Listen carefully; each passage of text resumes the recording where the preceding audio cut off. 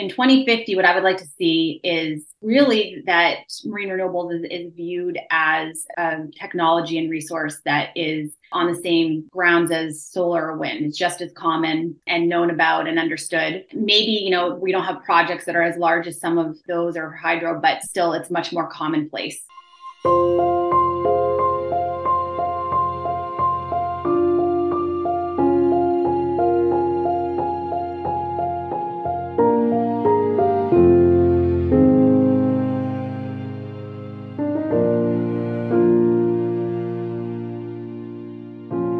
Welcome to The Flux Capacitor, a podcast about the future of electricity. I'm Francis Bradley of Electricity Canada. This is episode 065, number 65 of The Flux Capacitor. I'm continuing the process of seeking to apply what I've learned from more than a year of conversations on the Net Zero Challenge. Some of the conclusions I've drawn from these conversations? Well, first, that an all-of-the-above approach to non-emitting electricity will be required. Second, hydrogen will eventually be a big part of our energy future. Third, we'll need an effective international emissions trading regime. And last, but certainly not least, few, if any, major projects will move forward in the future without enduring partnerships with Indigenous peoples. On this episode of the pod, I'm going down that first track and looking at technologies that will most certainly be part of that all-of-the-above approach. With my guest today, Elisa Oberman, Executive Director with Marine Renewables Canada. Elisa joined me to chat about the work of Marine Renewables Canada. We discussed the current state of play in the marine renewables space, regulatory challenges, international opportunities, and the prospect of future energy needs being met by tidal, offshore wind, wave, and river current. We also take a tangent to talk a little bit about hydrogen. We close our conversation with Elisa's recommendation to add to the Flux Capacitor Book Club. Here is my conversation with Elisa Oberman, recorded on Zoom in early November 2022.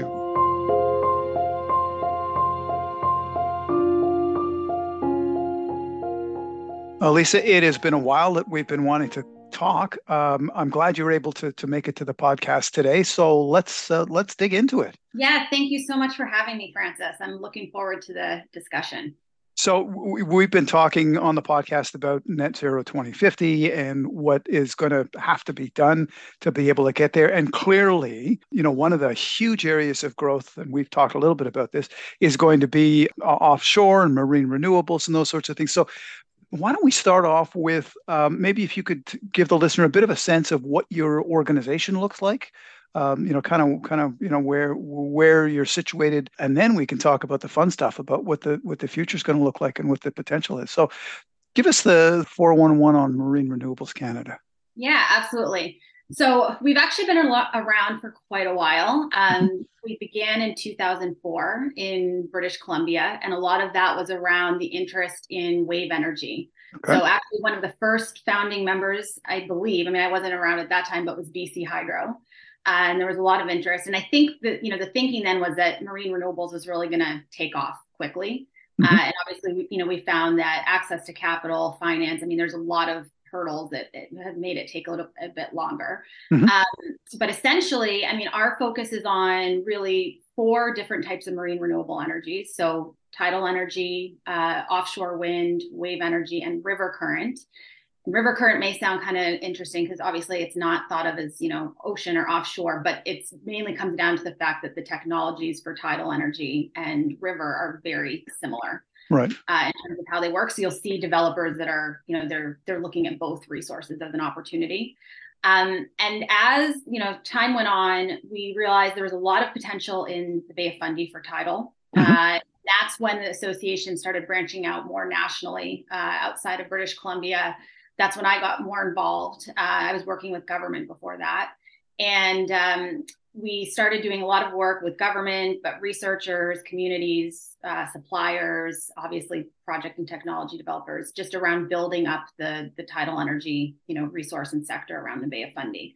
So that's kind of where things have catalyzed from. And really our main focus is to advance the sector so by advocacy, business development, both, domestically, but we also do quite a bit of international business development support for our members.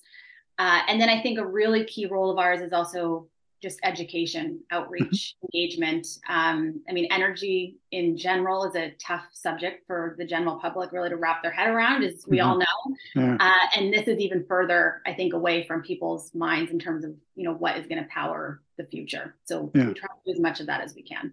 Okay. You mentioned you were in government before. One of the questions I ask folks that come on the podcast is about their journey. And I always find it interesting the journeys that one takes. So, what was your journey to head up the marine renewables?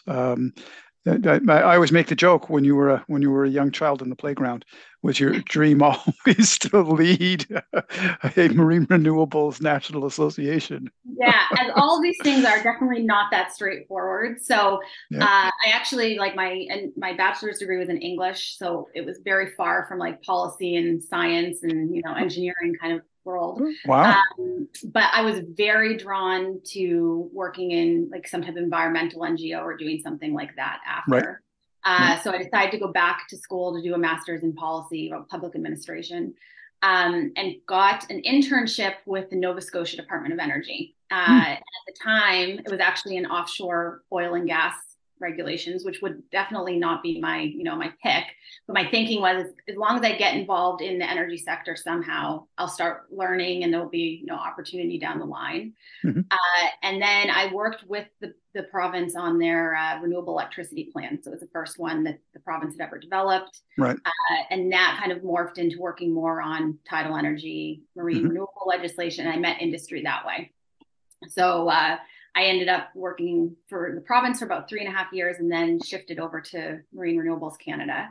And the interesting thing about it is I like renewable energy in general, but I worked for a few years in Toronto. This is between my two degrees in marketing. And I promised myself I'm going to find a way to get back to the ocean. Like I need to find a Hmm. job that brings me there. And this basically combines a lot of my passions, like just being by the ocean, but Right. renewable energy. And I think also, a lot of the benefits also will be seen by rural communities. I grew up in a really small town, so Yep. it just combines a lot of the things I'm really interested in. So you're not in Toronto now. Presumably you're somewhere really close to where the tides are. Yes, exactly. So I'm in Halifax, Uh-huh. and I guess that's part of our story with the association too, is that we migrated from British Columbia to Halifax. Again, a lot of that was for just doing work around the Bay of Fundy, Right. and it just makes sense. But we do work nationally. But I'm happy to be in Halifax. It's easy to get to where things are happening with the industry in general. Yeah, and you've said to me that you're also looking at expanding activities elsewhere across the country, all the way out to BC. So you've migrated to the East Coast, and now your things are picking up once again on the West Coast as well. Yeah, a bit of a different kind of opportunity. So, Uh-huh. when we think of the East Coast for marine renewables, it's like it's like almost the mecca of the resources you'd be interested in. We have the best tidal resources here with Yep. Bay of Fundy. Offshore wind is a very good resource. In British Columbia, a lot of our work is actually focused on remote and Indigenous communities because there's a Okay. lot of Yep. them that have proximity to marine renewable resources. But I am always mindful this is a new technology, considerably new. So one of the things we've been doing a lot of work with there is working with the University of Victoria and some of the programs they have been developing around clean energy and remote communities. So Hmm. it's earlier stage, and there's obviously different types of risks and opportunities there, but that would be most of our focus. And then we do have a few members also that are looking at offshore wind potential, but Hmm. it's been different there. I mean, the policy environment is different between provinces, and so I think in BC, with them already having a very clean electricity mix, marine renewable energy hasn't been as high priority. Hmm. Whereas in Nova Scotia, there is that huge drive to reduce coal use in the electricity system. So Right. just different opportunities, different reasons and drivers, essentially. Hmm. So we've had the benefit of working together now for, I guess, a couple of years. And it led to the establishment last year of the Electricity Alliance Canada. That both my association, your association are among the founding members.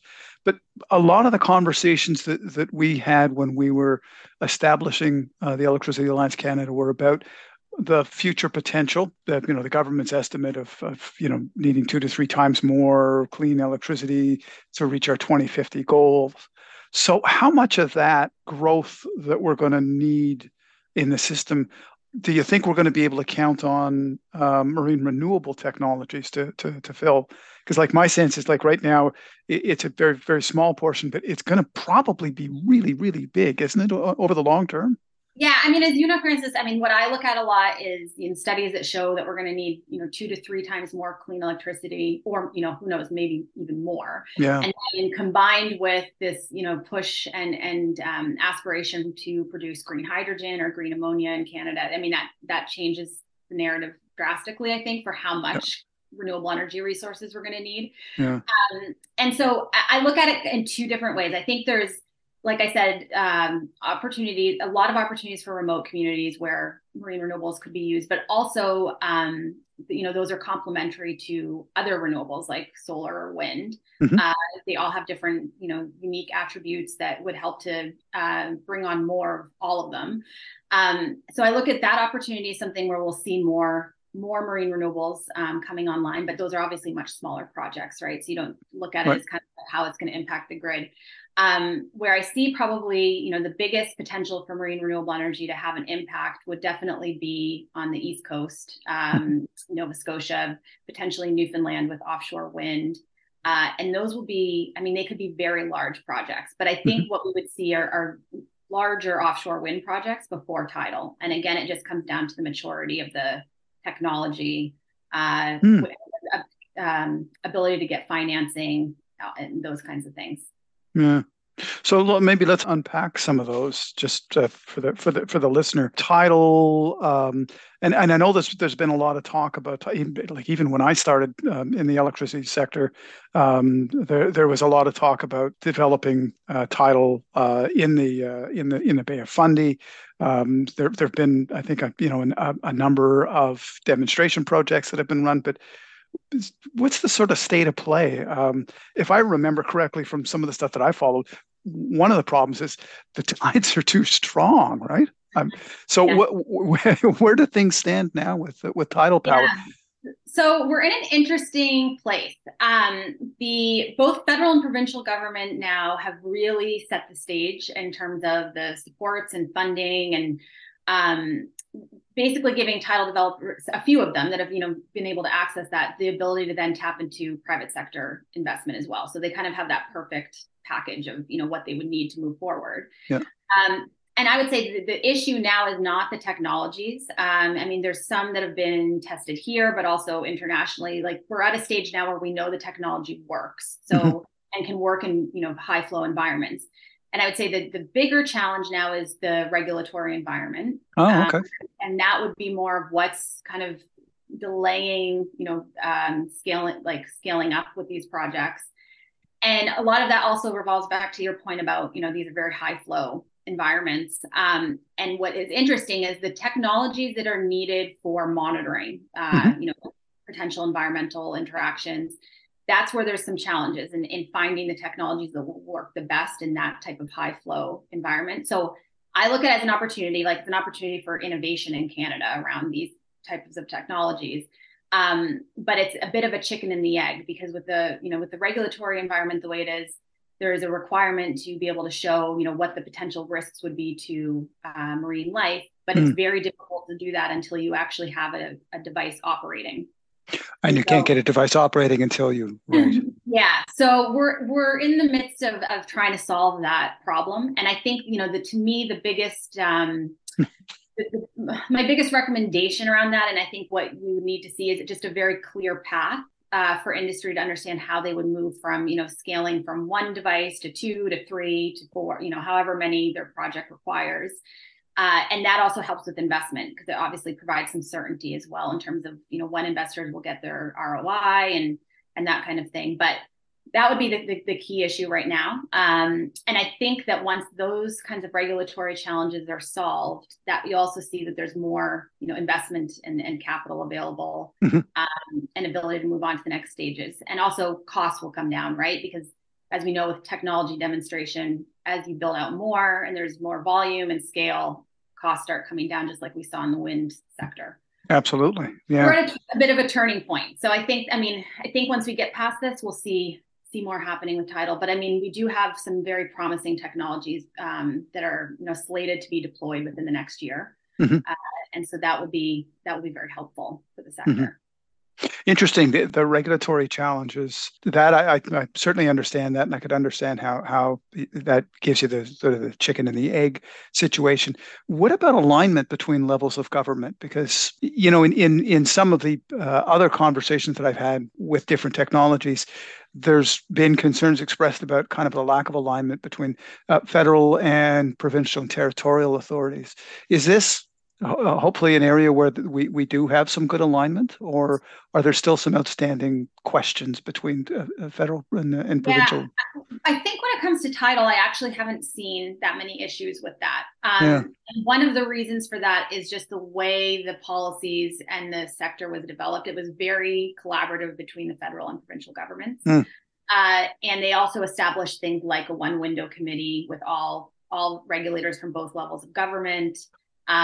Initially, we'll see how things Yeah. pan out as time goes on. But I think those kinds of things were very helpful. Yeah. And it's very clear in the marine environment, who has jurisdiction over what, essentially. Okay.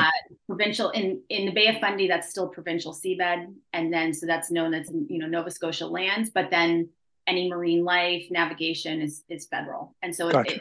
it's very black and white. Where I think we're going to see challenges potentially could be around offshore wind, because it is very new. Mhm. But there is a lot of work underway right now between both levels of government with the amendments to the Offshore Accord Acts. Mm. And so that legislation already creates a cooperative and collaborative type of agreement between the federal and provincial government. So my hope is that those things, since they're in place already, will be help to make things very clear. But there could be issues moving ahead that we haven't thought of yet also. Yeah. So yeah, let's shift over to offshore wind. That sounds as though from what you said earlier that's a little more mature at this stage, and likely to be the area of probably significant growth in the medium term. I think so, yeah. And I mean, it's more mature, I should say, internationally. There's, huge offshore Yeah. wind development in the UK, so a lot in the North Sea. Yep. And now the United States is really putting a big push on offshore wind development. They have a goal of 30 gigawatts by Right. 2030. So we've been Right. watching that really closely. And it's interesting. For a long time, everyone said to us, offshore wind is never going to happen. Don't pay attention, focus on the other things. It's not needed, because again, as Canada's so large, there's so many Mhm. different renewable resources. But also the offshore wind projects need to be quite large to be, to actually make sense from an Right. economic standpoint. Yeah. And Nova Scotia, Atlantic Canada in general, we just don't have that kind of electricity demand. So Mhm. that was the challenge. And there wasn't really a market, for many years in terms of if offshore wind was developed, where would it go? Where would the electricity go? And so it wasn't until really, honestly, this year that the conversation changed a lot. And a lot of that had to do with the federal hydrogen strategy. Mhm. A lot of it had to do with crisis in Ukraine and the energy challenges in Europe and the need for more electrical and more energy. And so as that was happening, I think, at least in Atlantic Canada, they were looking at how can we contribute to that, but also we need to start thinking about energy security and our needs and Canadian needs. So that's when the whole discussion around offshore wind to green hydrogen or ammonia Yep. started becoming more prevalent. And because offshore wind technology it is more mature, it's more financeable. That's why I see it probably growing more quickly. I mean, it's going to take a while before we get there. Those projects can take about 8 to 10 years before they're up and running. Yeah. And then once that happens, I mean, I think we'll see quite large, we could see quite large projects Yeah. moving. Yeah, it's interesting. In fact, I've talked to a couple of people about this as well. And these sorts of projects that probably only take 18 months to 2 years to build. But as you say, it's 8 to 10 years. But that's to go through all of the hoops for approvals and siting and all of those. So that sounds like it's just as big a challenge for offshore wind as it is for any other kind of infrastructure, is it? Yeah, and we're starting in a lot of ways from scratch because there Okay. isn't really a clear regulatory framework or roadmap for how it's going to be developed. Hmm. Again, like it's the kind of thing that I see as an opportunity. I mean, there's a lot of challenges there, but we have an opportunity to, learn from other jurisdictions, Yep. learn what not to do, and do things in a way that meets the needs of Canadians and is done the way that we need it to, how we need it to roll out. So we'll see. And I think, I mean, right now the expectation is that the amendments to the Accord Acts would be done by mid 2025. Hmm. So that's essentially when you'd see a leasing process begin. Right. And although there's a lot of talk about, using offshore wind for green hydrogen or ammonia, I do still think there's potential for projects to provide some electricity to the Hmm. grid as well, right? So like 2030, maybe if we move really quickly, but beyond 2030, that's where I see, there's that potential for offshore wind to contribute. Yeah. So you mentioned offshore wind for production of hydrogen and ammonia, as well as offshore wind to feed into the grid. I think folks can get their head fairly easily around the concept of offshore wind feeding into an electricity grid. Could you talk a little bit about like how does the hydrogen work? Is that are we does that actually kind of give us the ability to store electricity and then ship it?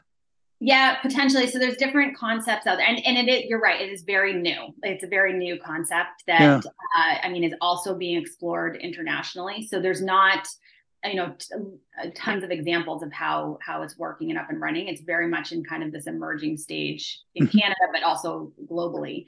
So there's different concepts that I've heard. One is having an offshore hydrogen hub, so Mhm. it won't necessarily ever come to shore, or it would be coming to shore uh, and then shipped potentially either overseas or to other parts of Canada if we were using it within like a domestic supply chain Right. or use.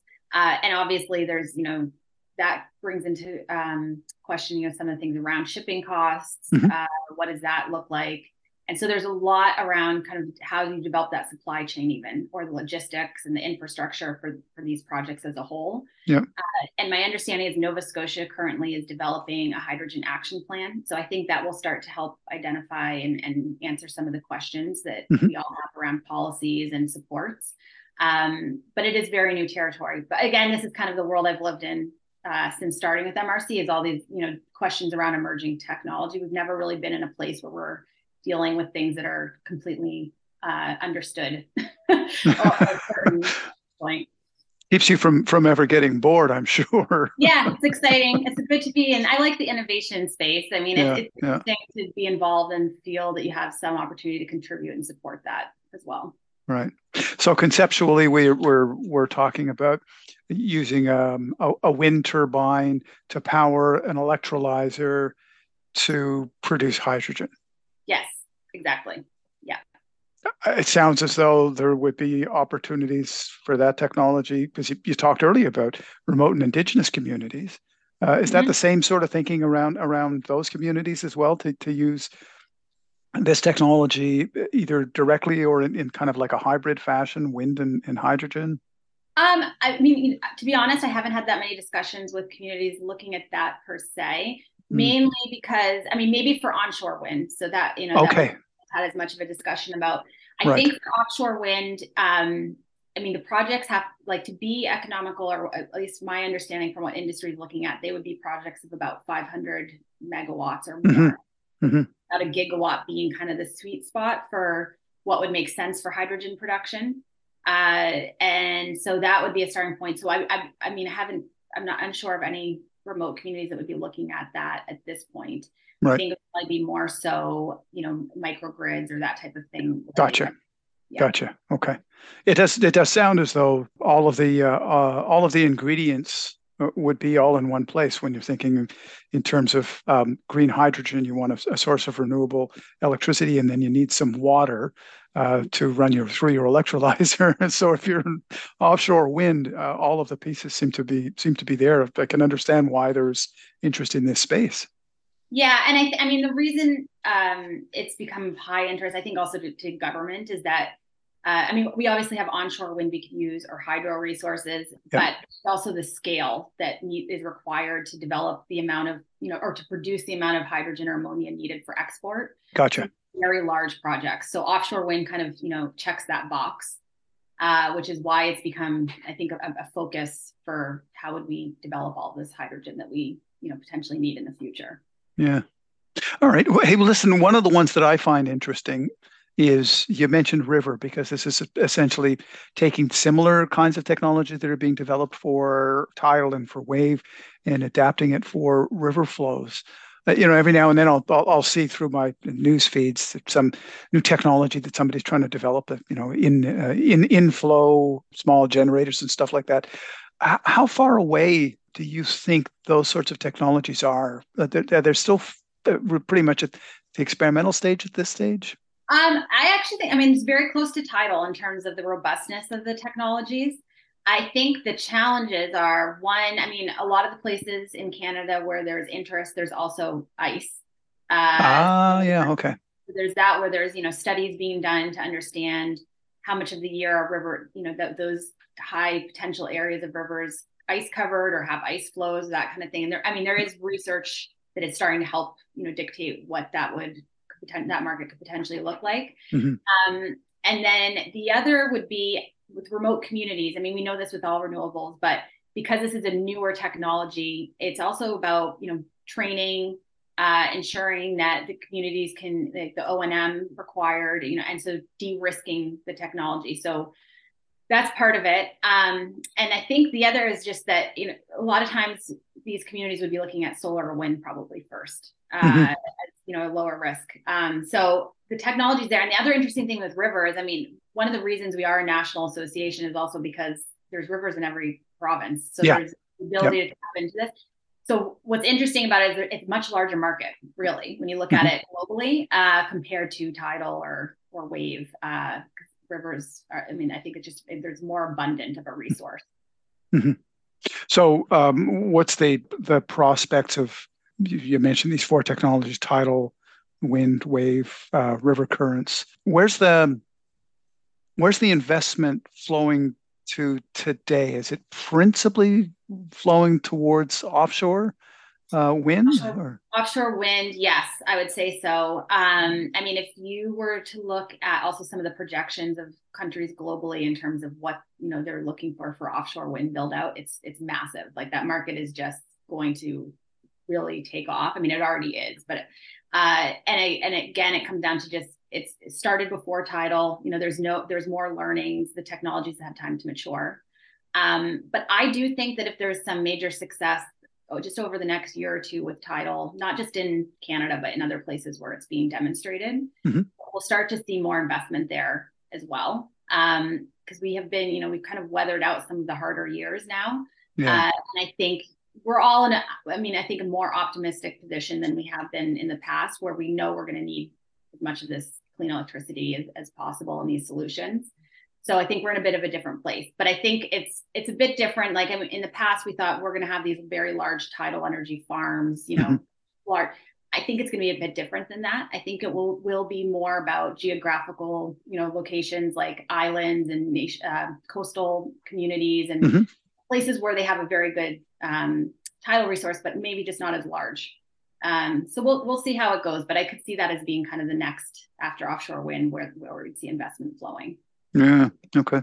And you also mentioned one of the things that the organization does is international business development.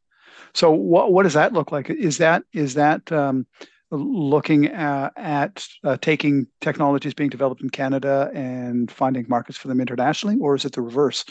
finding technologies internationally and trying to bring them to Canada, or is it both? Yeah, so a bit of both. Okay. And as I mentioned, it's, we're at this space or we've been working in this space where it's innovative technologies, they're new, but they're new everywhere around the world, or Right. newer, I should say. Yeah. So one of the things we identified really early on is there is really, at least when it comes to tidal and wave and river current, there's a lack of a global supply chain. So it's not necessarily about trade or business development just for the technologies, but also for the suppliers that are working on them. So our strategy has been, get as much experience in Canada working on some of these early tidal projects, for example, Mm-hmm. and export that expertise around the world. So that's been really the key focus, is how to get the suppliers working, and also I should say diversifying from, like, for example, the oil and gas industry, where a lot of our members are actually coming from. They worked in offshore oil and gas, and they have a lot of skills and expertise that they can transfer to both offshore wind, tidal, wave, any of them really. And then the other would be, to your point, basically investment attraction to Canada. So if you look at the Bay of Fundy projects, just as an example with tidal, all of those developers, or most of them, are international companies that are, intrigued and attracted to work at one of the best tidal sites in the world. Right. So we do a bit of both, basically. Yeah. Yeah. I guess due to the strength of the tides there, if they can develop technology that can work under those conditions, they should be able to work under conditions found elsewhere, because that's probably the most challenging. Yeah, exactly. Yeah. So, and I mean, there's a few other places in the world like that as well. So you'll see pockets of tidal energy development in those places, like in the UK. Pentland Firth is one of the areas, but around Scotland, like Orkney. Yeah.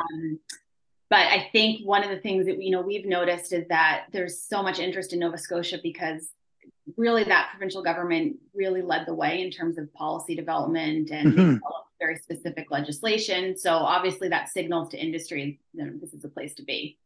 And that's kind of how it's, moved forward over the last few years. Right. All right. So cast your mind forward to 2050. Right. If we get all of this right, what does the energy picture look like when we get to 2050? And presumably we've reached our goal of net zero 2050. What does the energy picture look like in the marine renewable space when we cast our mind out to 2050?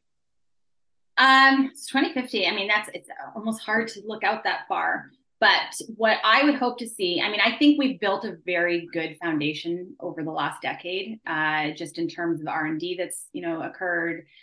We have a much better understanding of, I had mentioned at the beginning, of environmental interaction, and mitigation, methods as well.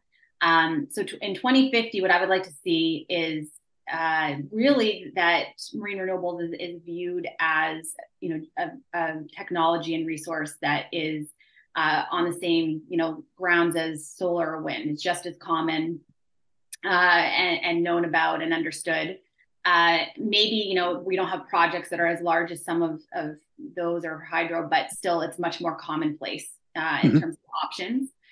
And I think that would be the picture that we would like to see, is that we're no longer kind of at this emerging stage, but it's really contributing to where we need to be, in 2050 and to reach climate goals and net zero goals. All right. Okay. Well, Melissa, one of the things that I ask everybody that comes onto the podcast is for a book recommendation, a book that either you're reading or you've recently read, that we could add to our library, our flux capacitor reading list.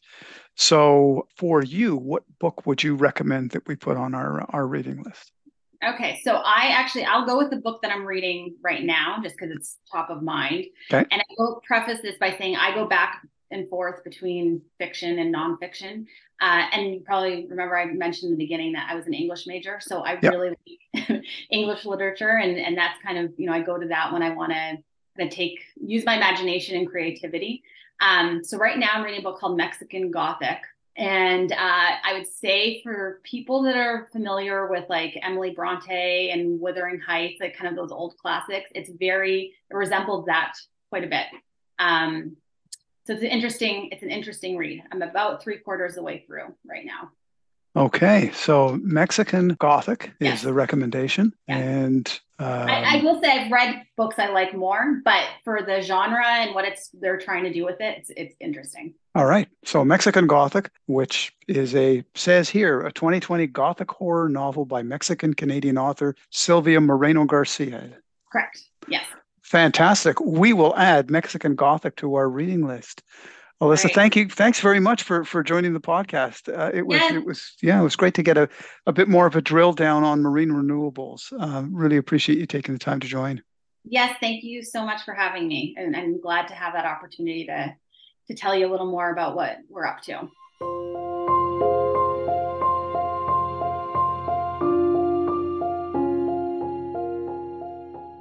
Thanks for joining me for this episode of The Flux Capacitor. I hope you're enjoying these conversations. Please take the time to rate the pod, and we welcome any comments on what you hear on the podcast. The website of this podcast can be found at thefluxcapacitor.ca, including links for this episode on the show page. And while you're there, check out the book club page, which provides info and links to the books which have been recommended by guests on the Flux Capacitor. I'm packing my gear and soon making my way to the United Nations Climate Change Conference in Sharm el-Sheikh, Egypt. Stay tuned for podcasts I'll record on the ground at COP27. And let's continue the electricity conversation on our Facebook page, on Twitter, and at electricity.ca.